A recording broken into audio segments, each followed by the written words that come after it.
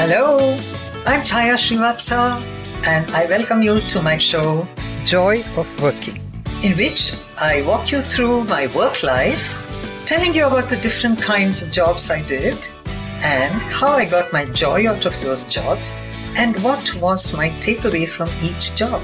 What are the lessons I've learned? Hello and welcome to my show, Joy of Working.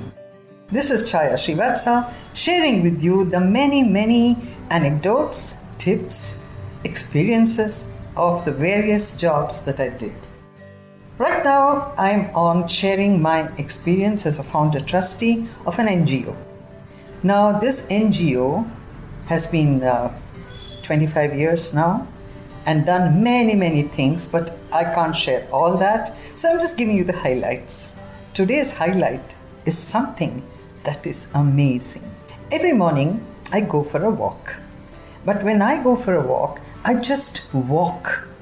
I chant prayers mentally and brisk walk. I don't look here and there. I don't greet anyone.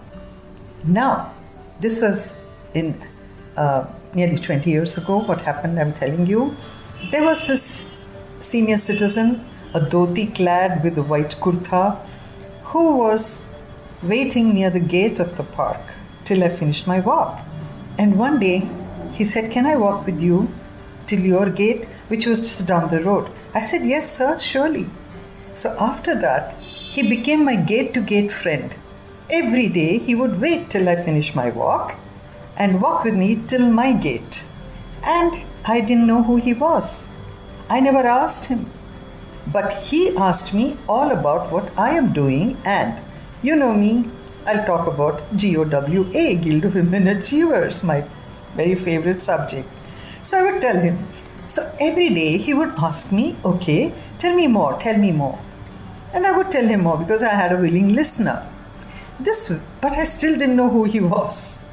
This happened for about 3 or 4 months. In fact, my husband used to tease me about my gate friend. I said, I don't even know who he is. But a friend is a friend. Okay? Now, after 3 or 4 months, he told me that he was going back. I said, "Where?" He said, "I'm going back to where I came from." He was an NRI. He had come from Los Angeles to kind of heal after his wife's death. I said, "Oh, I'm sorry." He said, "Okay." Now, meanwhile, he had asked me, "What is your favorite project you want to do for GOWA?"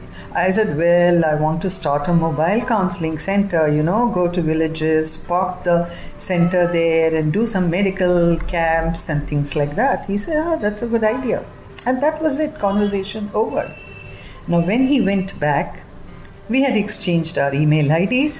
When he went back, he wrote to me and said, "This is the address of the person I want you to go and meet. I have sent an envelope. Please go and pick it up."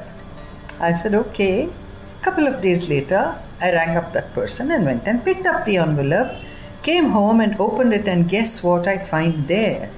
A check for rupees 7 lakhs with a note saying, "This is for your mobile counseling center." Like this Sochcast? Tune in for more with the Sochcast app from the Google Play Store. Now, how do you connect these dots?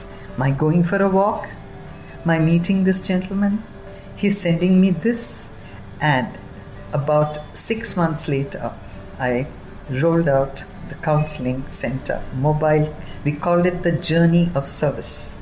We ordered a tempo traveler from Bajaj, got the insights done very beautifully, and there was a retired major doctor who was with us as a member. She went on the mobile center, and we adopted one village where there were about 10,000 people, and we covered the entire village. Every day we would go there and do medical camps, dental camps, teach all the women how to make paper bags and cloth bags.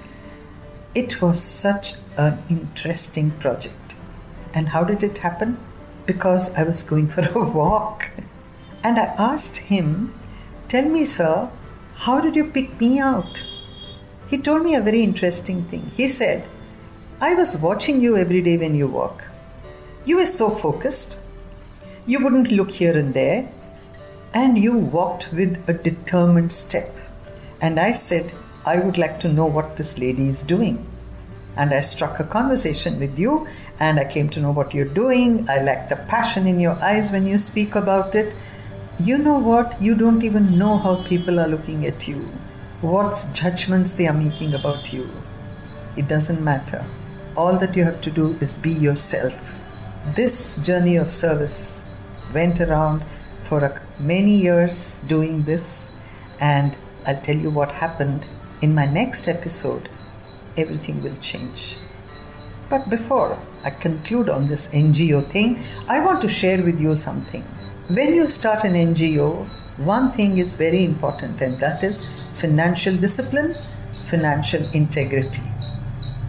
I have Padma, who's been with us as our accountant for the last 20 years.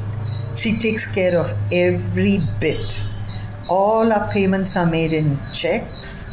All our payments, receivables, everything has a voucher. And our chartered accountant, a well-known local chartered accountant, has been with us for 20 years. And that's the reason why we have survived, because of our integrity. I'm a trustee. Nobody asks me what I'm doing with the money, but I never do anything with it which is not permissible by law or by necessity for the organization. So it's so important to work sincerely, even if it's your own NGO. With that, I'm going to conclude this NGO story, and my next episode might touch your chord a little. Wait for it. I'll share it with you. Until then, bye-bye.